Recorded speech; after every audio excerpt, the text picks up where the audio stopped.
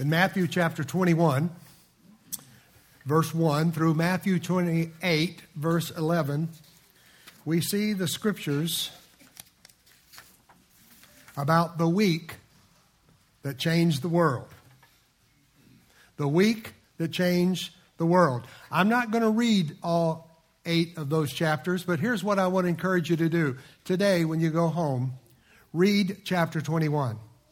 On Monday, read chapter 22, and so on and so forth. And then next Sunday, read chapter 28. You will have covered the week that changed the world, and then you will read the event that changed the world. If you'll do that next week, and it'll be a great blessing to you. When I think of these passages of Scripture, chapter 21 through 28, I'm reminded of the little 4th grade boy who teacher asked him one day, "Johnny, what are you giving your report on?" And the little boy popped up and he said, "Oh, teacher, that's easy. I'm writing on the world and everything that's in it." Well, I would propose to you this morning that these 8 chapters are bigger than the world. They're bigger than anything in it. They are the most important chapters that have ever been written. They're the most beloved story of all time. They're the most preached about story in history. They're the most studied words in history. They're the most read words in history. The most has been written about these words than any other words in history. They're the most life-changing words. They're the most rejected words, and they're the most accepted words that were ever written. These words tell us about the week that changed our world.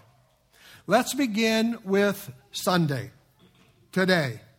Holy Week consisted of this week starting on Sunday, which is Palm Sunday. On Friday, 6 days before the Passover, Jesus came to Bethany. And the next day, on the Sabbath, which was Saturday, he was spent in quiet rest and relaxation. And then the day that was appointed throughout all eternity, the day in which Jesus would present himself to the people of the world as God's Messiah. For Jesus, all reserve was over.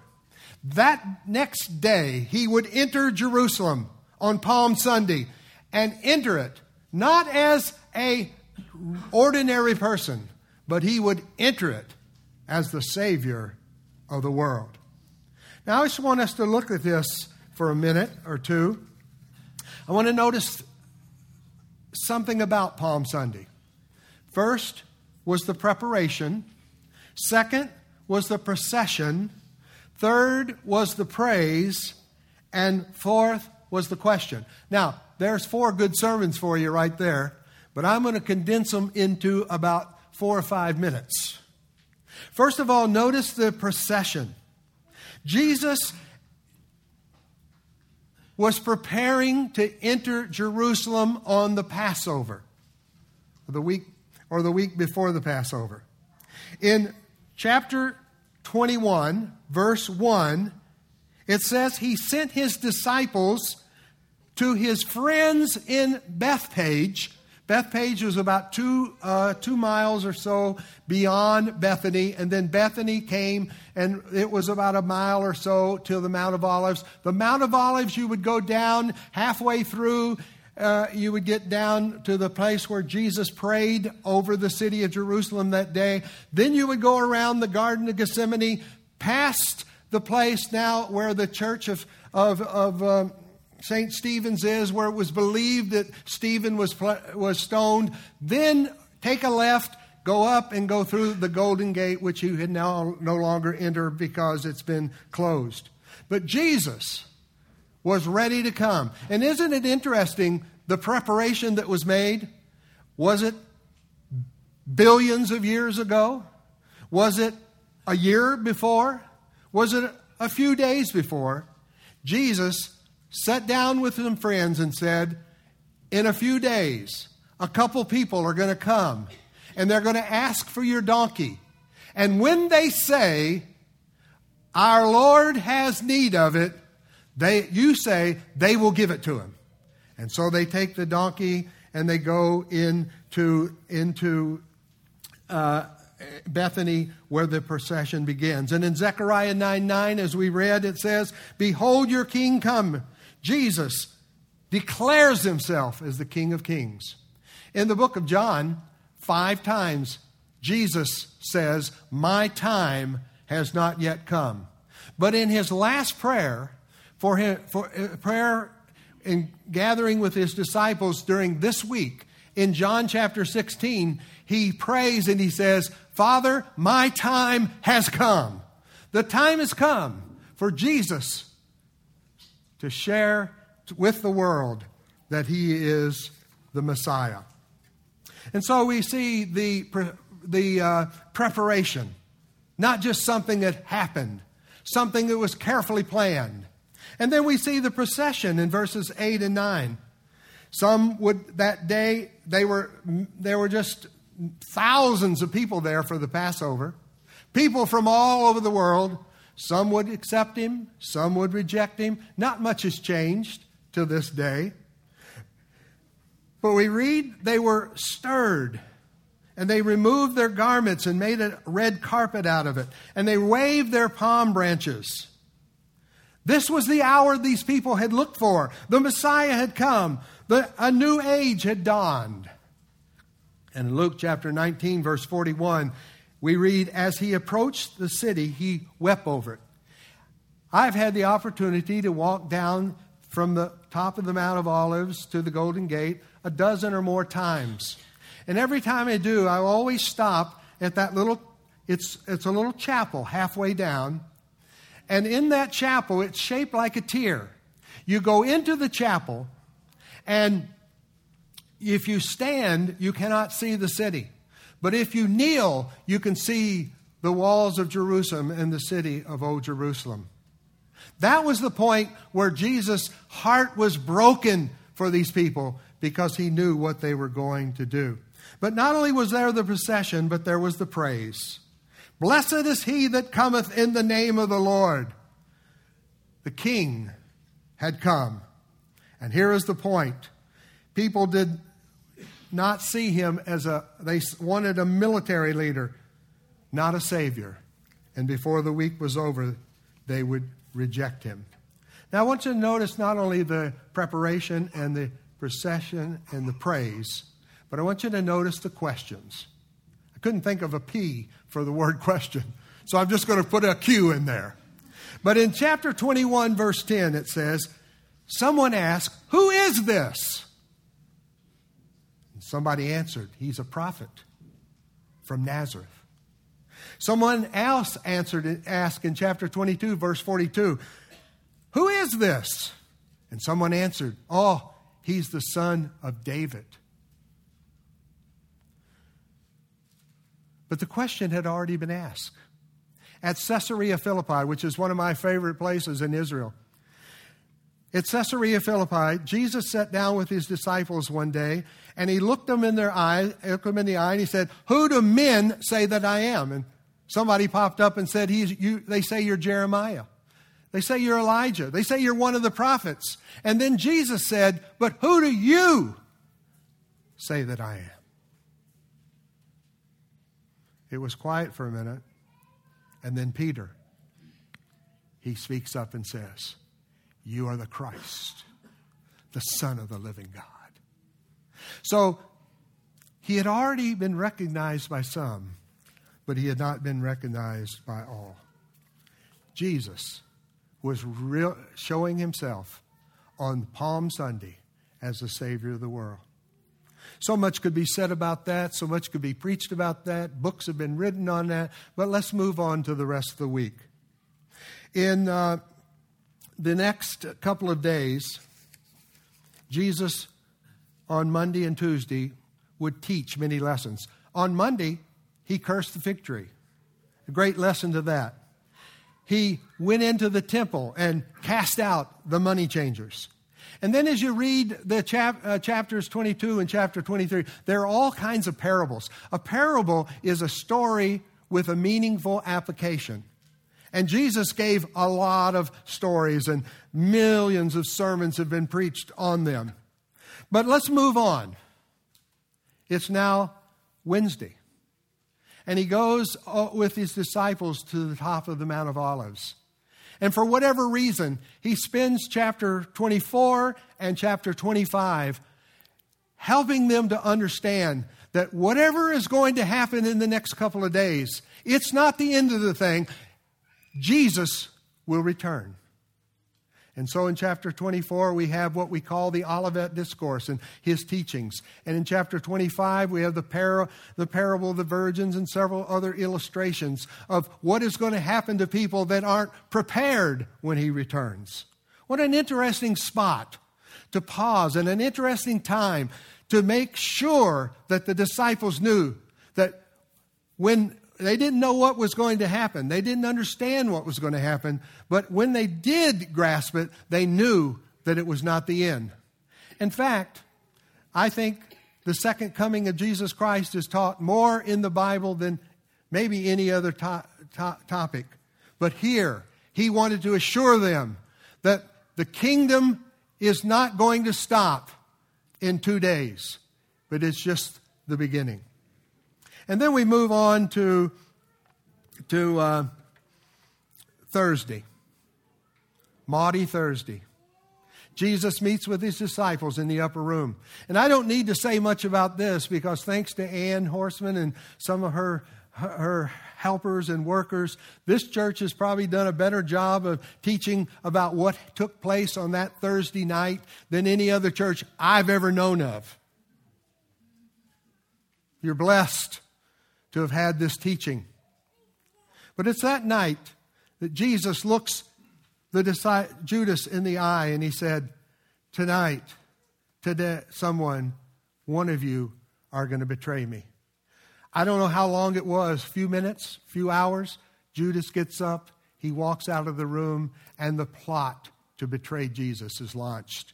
And Judas is given 30 pieces of silver. And then there was Friday and Saturday where the plot was carried out. It's interesting. Many years ago, I became interested in a black preacher by the name of S.M. Lockridge. Anybody ever heard of him? S.M. Lockridge, actually, Shadrach, Meshach, Lockridge. That's his name. I began to listen to his sermons because he was just such a powerful preacher. And one day in his sermon, he said, when I was a boy, my house burned down. And all the kids said, here comes Shadrach, Meshach, and no Shack. But a great preacher. And let me just tell you, if you don't believe what a preacher he was, sometime this week, even today, go home, get online, and go to YouTube and type in Sunday's Coming. Sunday's Coming. And listen to this great man preach perhaps the greatest sermon that I've ever heard. And what I want to do this morning is borrow a few lines from him so that you can understand what Good Friday is all about. He begins preaching his sermon by saying, it's Friday. Mary, the mother of Jesus, is crying her eyes out. That's her son up there on the cross.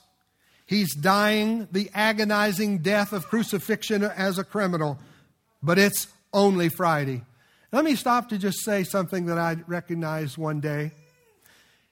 Here is a broken-hearted mother standing at the cross watching her son die.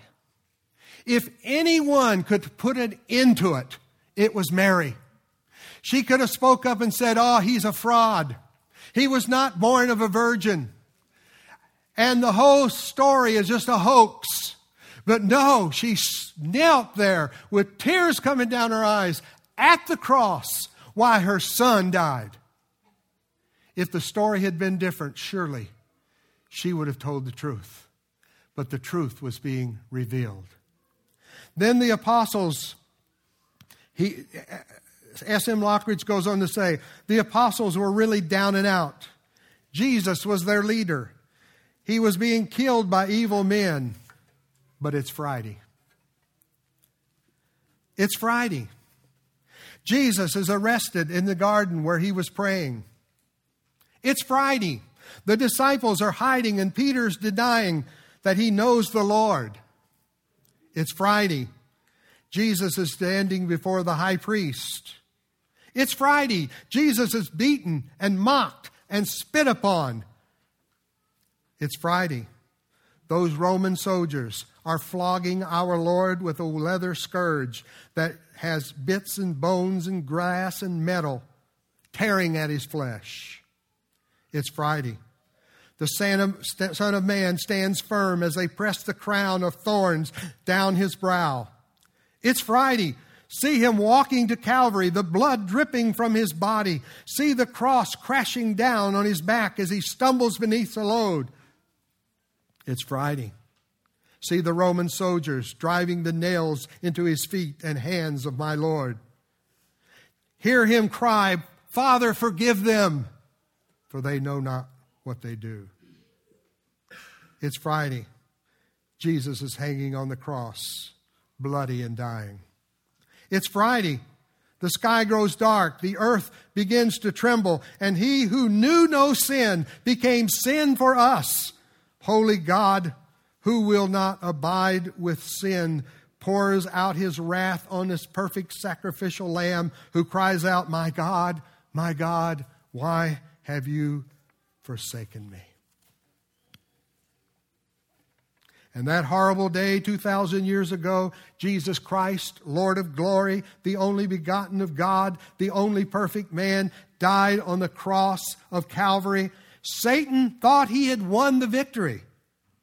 Surely he had destroyed the Son of God. And finally he had disproved prophecy, and God had uttered in the garden the one who was crushed and his head had been destroyed. The devil thought he had won. You thought you could outwit me, the devil said, but I got you now. But it's Friday. It's Friday, and the evil has triumphed over good. Jesus is dying there on the cross and turned the world upside down. This shouldn't have happened, but it's Friday. And if you want to know who got the best end of the deal, I would suggest that next Sunday, if at all possible, you come to this church and hear the sermon by the Reverend Dr. John Wesley White. And he will share with you what happened. All I can say to you this morning, to give you a little hint, it was the greatest miracle in the history of the world. Now let me conclude, because of the greatest week in history, God was not only able to change the world, but now he can change you and he can change me. He changed the calendar. Before this time, it was BC, before Christ. Now it's AD. We live in 2023 AD, the year of our Lord Jesus Christ. Not only did he change the calendar, there's so many things he changed. But the thing I want to tell you this morning is the most exciting thing about the week that changed the world was not the historical changes, but the changes he brings to people who believe in these chapters, who follow these chapters, who accept these chapters. It was 2007. I received a letter in the mail from a man my age. Actually, we had the same birth date. He was a black man incarcerated. John had been in prison for most of his life. From age 16 until age about 50 or 60, however he was when I received that letter. He had spent most of his time in prison committing just about every kind of crime imaginable. He had no family because his family had rejected him as hopeless. He had no loved ones because no one cared about him. He had no friends. He had nothing. And he wrote me this letter. I later discovered that he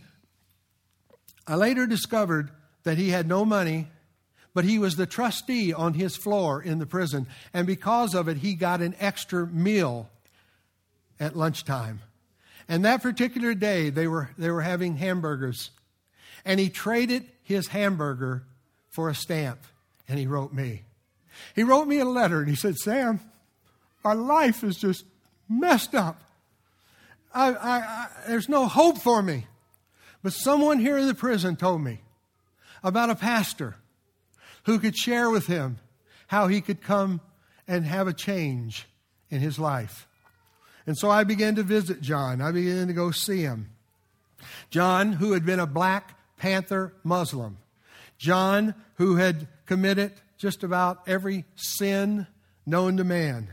John, who was unloved, uncared, wrote, and we began to visit. For years, I visited John. I prayed for John. I called John.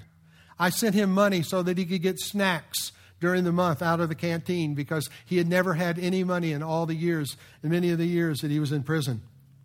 But something happened to John. The God that changes lives came into his life while he was there in that prison in Greensboro, North Carolina. In the darkest of places, in the worst of lives, John opened his heart to Jesus Christ. And he became a man of God. He became a prophet of God. He told me once, he said, God has called me to be a minister to the people in this prison who have nobody. And John began to share and love and help and work. He became a prophet in a prison. He wrote me nearly every week. I used to save those letters, and I think I still have them, thinking that someday I need to write a book about John. Because if God could change John, God could change anybody. If God could turn his life around, God could turn anybody's life around. And on March the 30th, 2011, I received this letter from John, and I read one paragraph. Life in prison is so easy when you accept Jesus Christ as your Savior. I've walked a lot of places, but my walk with Jesus is by far the best I've ever had. I no longer worry about going back to the old world, for I know that when my job is done, he will place me wherever he needs me. Peace of mind is a value to be treasured and only comes from God. Let me share one more story and then I'll conclude. It was the summer of 2014.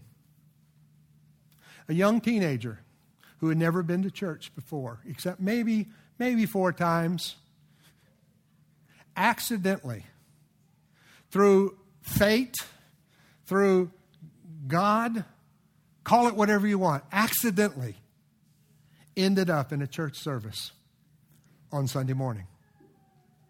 The preacher preached, and at the end of the service came down to that young man and said, "Son, would you like to go to heaven?" The young boy, not being smart alecky, but thinking that he was a Christian because he was born in the United States, he had never robbed a bank, and he didn't use God's name in vain too much, said, "No, thank you.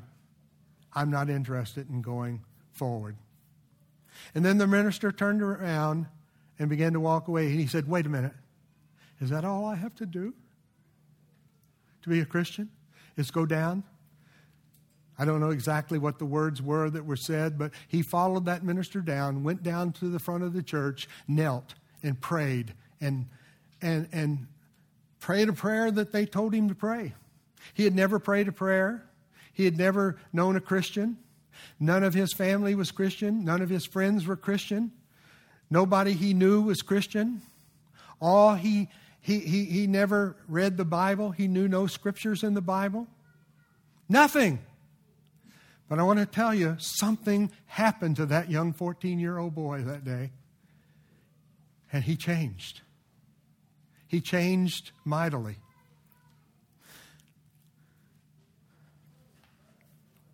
And who would have known? Who would have known that 1 year after that experience, he was left homeless, had no place to go, nowhere to live. For all intents and purpose, his life was about to come to an end. And the pastor of that church, hearing from God, said, take him in. Let him come live with you. And he did. That next summer, in a youth camp, much like what they're going to be doing in Spain and all over Spain to try to touch young people, he was called to preach. He attended Bible college and seminaries, and became a minister of the gospel, pastoring for over 45 years and doing evangelism in several different continents. And some way, how along the way, he had 2 sons. One of those sons is the pastor of this church, and a blessing to so many of you. When I sort of took a leave of absence, which ended up in retirement 10 years ago, when I came back, when Wesley moved here, I came back and I was going to travel and go see. For 6 months, in a year, I was gone. I went to see people I'd known and friends that I'd had that I had not seen. And one of the people I wanted to go see was Lucius Hawes. Lucius Hawes, a lawyer in Hopkinsville, Kentucky, had been one of my best friends and one of my drinking buddies and one of the guys I hanged out with and got in trouble with. And I wanted to go see Lucius Hawes. I met him there at his office in Hopkinsville, Kentucky. And the first thing he said to me, he said, Sam, it's so good to see you. He said, the thing I remember about you, and to this date I still say it, when you changed more than any person that I've ever known.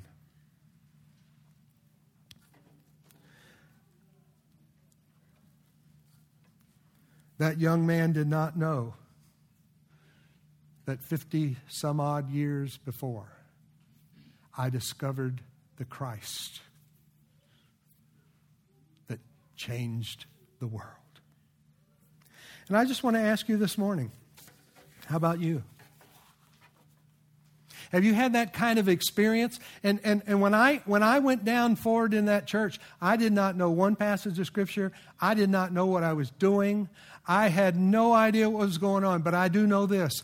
From the day I left that church, I have never been the same, never wanted anything more than God in my life. How about you? This week, Holy Week, will you let God just work in your life and touch your life? And maybe you've never had that change. Maybe you've never believed. I was talking to someone not too long ago who's living the Christian life but doesn't believe in Jesus. And I said, why don't you just believe? Why don't you just believe? You're living the life. You're living closer to God, what I think God would want a person to live than anybody I know. He says, no, I can't believe. Do you really believe that this passage, the Messiah, came into the world?